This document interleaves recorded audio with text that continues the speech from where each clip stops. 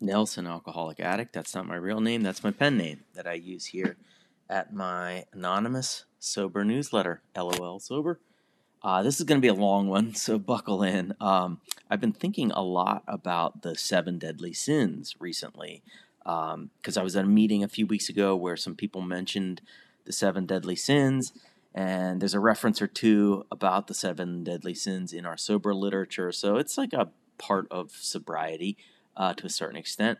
I will be honest, I don't love the moments in 12-step programs where it overlaps with organized religion. Mentioned before, just one small example is I don't say the Lord's Prayer at meetings. I choose to do a silent meditation of my choosing, which, recovery allows you to do. Nobody checks make sure your lips are moving on the Lord's Prayer. You can do it or not. So I don't get angry when people introduce religious stuff at meetings, as long as it's within reason. And I think the 7 deadly sins are within reason because, it's just forget the religious part of this for a second. It's just a pretty good list of things for me to watch out for, regardless of whether I go to church or read the Bible or not. So I thought today I would define and rank the 7 deadly sins. And before I rank them, though, I wanted to provide a quick little life hack that I learned at a meeting.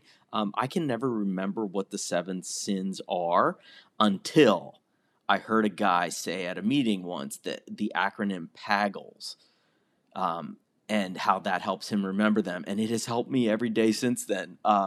It's pride, anger, greed, gluttony, lust, envy, sloth. PAGGLES, PAGLES. So take that with you today. I decided to rank the 7 deadly sins by the amount of harm they've done in my life. And this is just one person's ranking. I'm sure it's different for everybody. One big thing that jumped out at me is how much overlap there is. I don't know exactly where the line between greed and gluttony can be, and I rarely have anger that isn't directly related to pride or envy or lust or any of the other ones. So they kind of all play in the same Pagels sandbox together. There's not always a clean break between lust and envy, right? All right, so here's my rankings along with a quick definition of each one.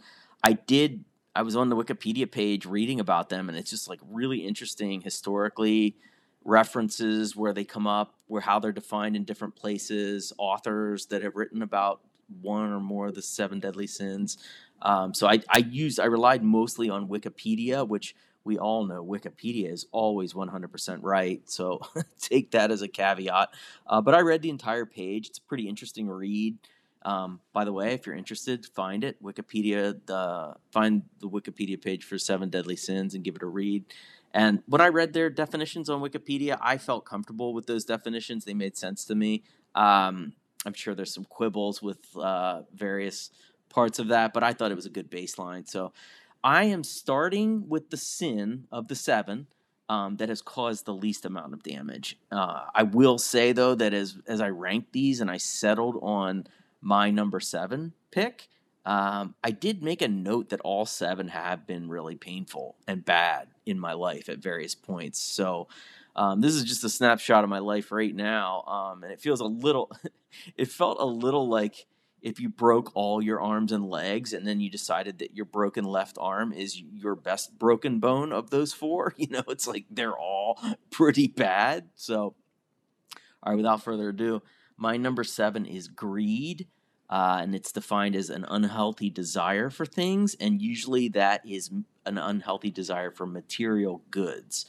There's probably some greed in wanting 6 or 7 girlfriends instead of 1, but that starts to drift into other sins, I think. So when I thought about greed, I am greedy, but not in a way where I want lots of clothes or cars or even money. So I put this last. It's the least problematic sin in my life, and it was actually probably the easiest one of the 7 to rank. When I roll out of bed, I don't think I'm very greedy, and thank goodness. I don't know that I had it. It's not because I'm some moral, upstanding person. It just, I guess my factory settings, that's the lowest one on the dial. The next 6 were a lot harder. So at number 6, I put envy. Envy is described as an insatiable desire, like lust and greed. and it involves coveting things from other people. It can be their house or their spouse, but it can also be the traits, abilities, or rewards you see in others. So envying, Ted from accounting for getting that promotion, or Ted from accounting just for being really smart, really successful, or having a good-looking wife. I don't know. That can be envy. I definitely have some envy almost every single day.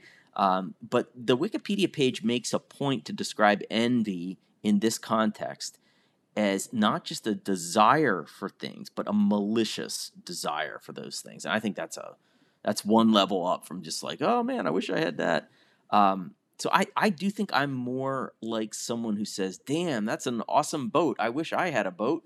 And that's kind of the end of it. I don't find myself spending too much time wanting to be someone else or steal their spouse or have all their stuff in a way that is like more than a passing thought. So thank God for that. I will say that I laugh because I one of my favorite slogans in sobriety is about how you should find people who have what you want. That seems like envy, right? Like, isn't that's pretty much envy, I think.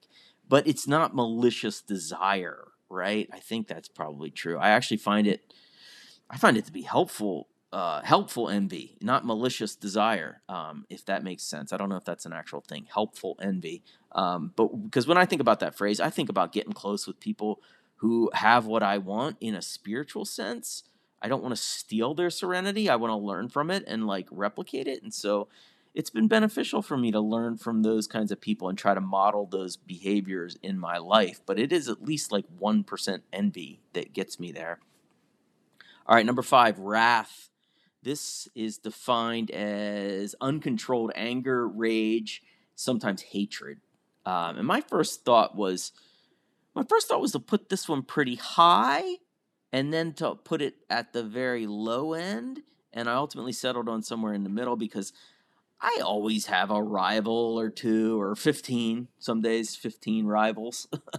But it's in my head, and I think, this person needs to be taught a lesson. This person shouldn't have said this, and now blah, blah, blah, blah. You know how your mind races. And I do sometimes think, like, I should just stuff that guy in a locker, or beat that person up. And, that used to be a solution for me as a younger man, is to like, well, let's just fight. But in this stage of my life, I don't actually do wrath. I might consider it for a second, but I don't get to a place where I feel rage or hatred. Hatred's a strong word. I don't actually want to stuff anybody in a locker. I haven't, and I haven't come close, and I don't plan to. Oh my God, knock on wood. Jeez. So anyway, right now at this stage of my life, I put this a little lower because it is more of a passing thought than an actual thing that happens in my life. All right, number 4, gluttony. This is overindulgence or overuse to the point of waste. Can't say I completely understand that part of it, to the point of waste. I mean, I sort of get it, but this one could have been it could have been any number on here. It could have been 7 or 3 or 1. In active addiction, it was number 1, I think. I could not drink 1 beer or take 2 pills. I only had to take 50.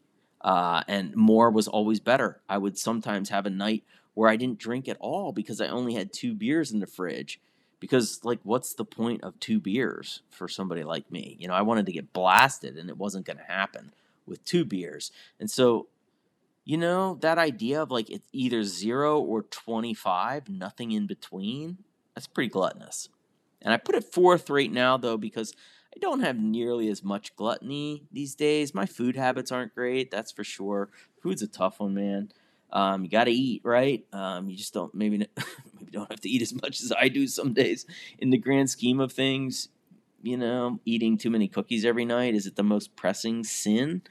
No, not really. But recovery's been really good at helping me know what's too much, in any aspect of my life. I'm not shy anymore about going to my sober network, which I actually did this a year or two ago when I was struggling with caffeine, where I said, I've been drinking 2 liters of Diet Coke every day for the past few weeks. Do you think that's bad? The answer, by the way, yes, not good. That's a lot of soda, not the healthiest food to be taken. It turns out, you know, 2 liters is not the most physically healthy or spiritually fulfilling way for me to go through life. Stunning news. All right, number 3 is lust. It's often associated directly with intense sexual desire, but it also can apply to anything you become obsessed with in an unhealthy way. So, alcohol, drugs, sex, money, power, promotions at work, on and on and on. I'm not going to get too deep into the sexual part of this. Nobody needs those thoughts dancing through their heads right now, I don't think. So, but yes, lusting after things, from whether it's people or professional success or all the stuff in between, it's a huge problem in my life, in my head. I associate this with being absolutely obsessed with something, um, whether it's a person or not, and it's where I also, when I've been really lustful, I know I'm out of control, but I can't unplug from it. It just like takes over every ounce of me, and that's definitely been a part of my life, and it continues to be. So I put that number 3. Number 2, sloth. The definition of sloth was pretty muddy and hard to boil down in one sentence, but I did see in one spot, I saw it defined as a failure to do things one should do. I like that. Procrastination, that kind of thing. I always associate it with being lazy and procrastination, which also seems close to the right way to think about sloth. I put this second, but there's lots of days where it's number 1. I catch myself saying, nah, I don't want to, about a work project, or I don't want to call that person back, or I don't even want to get out of bed at a reasonable time. I just want to lay here. I deserve it. And I settled on second because, I have a good job. I do a lot with my kids. I go to the gym almost every day. I hit 4 or 5 meetings a week. I have a sponsor, and I sponsor people. So I have a pretty full life, and I rarely actually blow off things anymore. So I think when I say I am slothful, it is more like I have a brain that is slothful. I have a lot of slothful thoughts. It's a great band name, by the way, Slothful Thoughts. But I actually usually work my way into doing them, so couldn't really put this number 1, but it is so regular. I mean, I feel like once an hour, I'm like, let me watch TV instead of doing whatever I was supposed to be doing. So I think it's belongs at number 2. All right, so number 1. Do you know what is often considered the worst of all sins? Yes, pride is it, and it's number 1 on my list too. In fact, there's a lot of references I found over the centuries where people say they consider pride to be the mother of all the other sins. So it's like if you made a tree, pride would be the sort of the tree stump where everything sprouts from. I found that in my own life, to be honest. It's hard to think about lust or sloth or gluttony and not see pride wrapped up in there somewhere. And pride is sometimes described as the opposite of humility. I really like that. Pride is the opposite of humility. It really stood out to me. I think it's probably impossible to have 100% humility and 0% pride. I actually don't think I want to even try to have no pride whatsoever. I'm not sure what that would look like. I don't know if I want to try that out.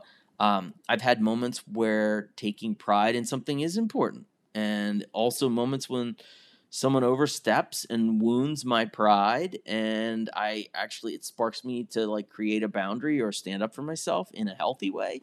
So, pride serves a purpose, I think, but mostly, though, I do find pride is the incubation lab for pretty much all my resentments, all my lowest moments, all of my worst thoughts and actions. I've heard it described as alcoholics often have huge egos and low self-esteem. That's me. That's a great description of me. My pride goes up and down like the stock market, and actually the stock market's probably more stable than my big baby personality. I am a big baby most days. So that's it. That's my 2022 ranking of the 7 deadly sins. I hope it sparks some interesting conversation, maybe some profound thoughts within each and every reader. But if it doesn't, that's fine. At a bare minimum, I bet you will catch yourself saying Paggles sometime in the future. So thank you for letting me share.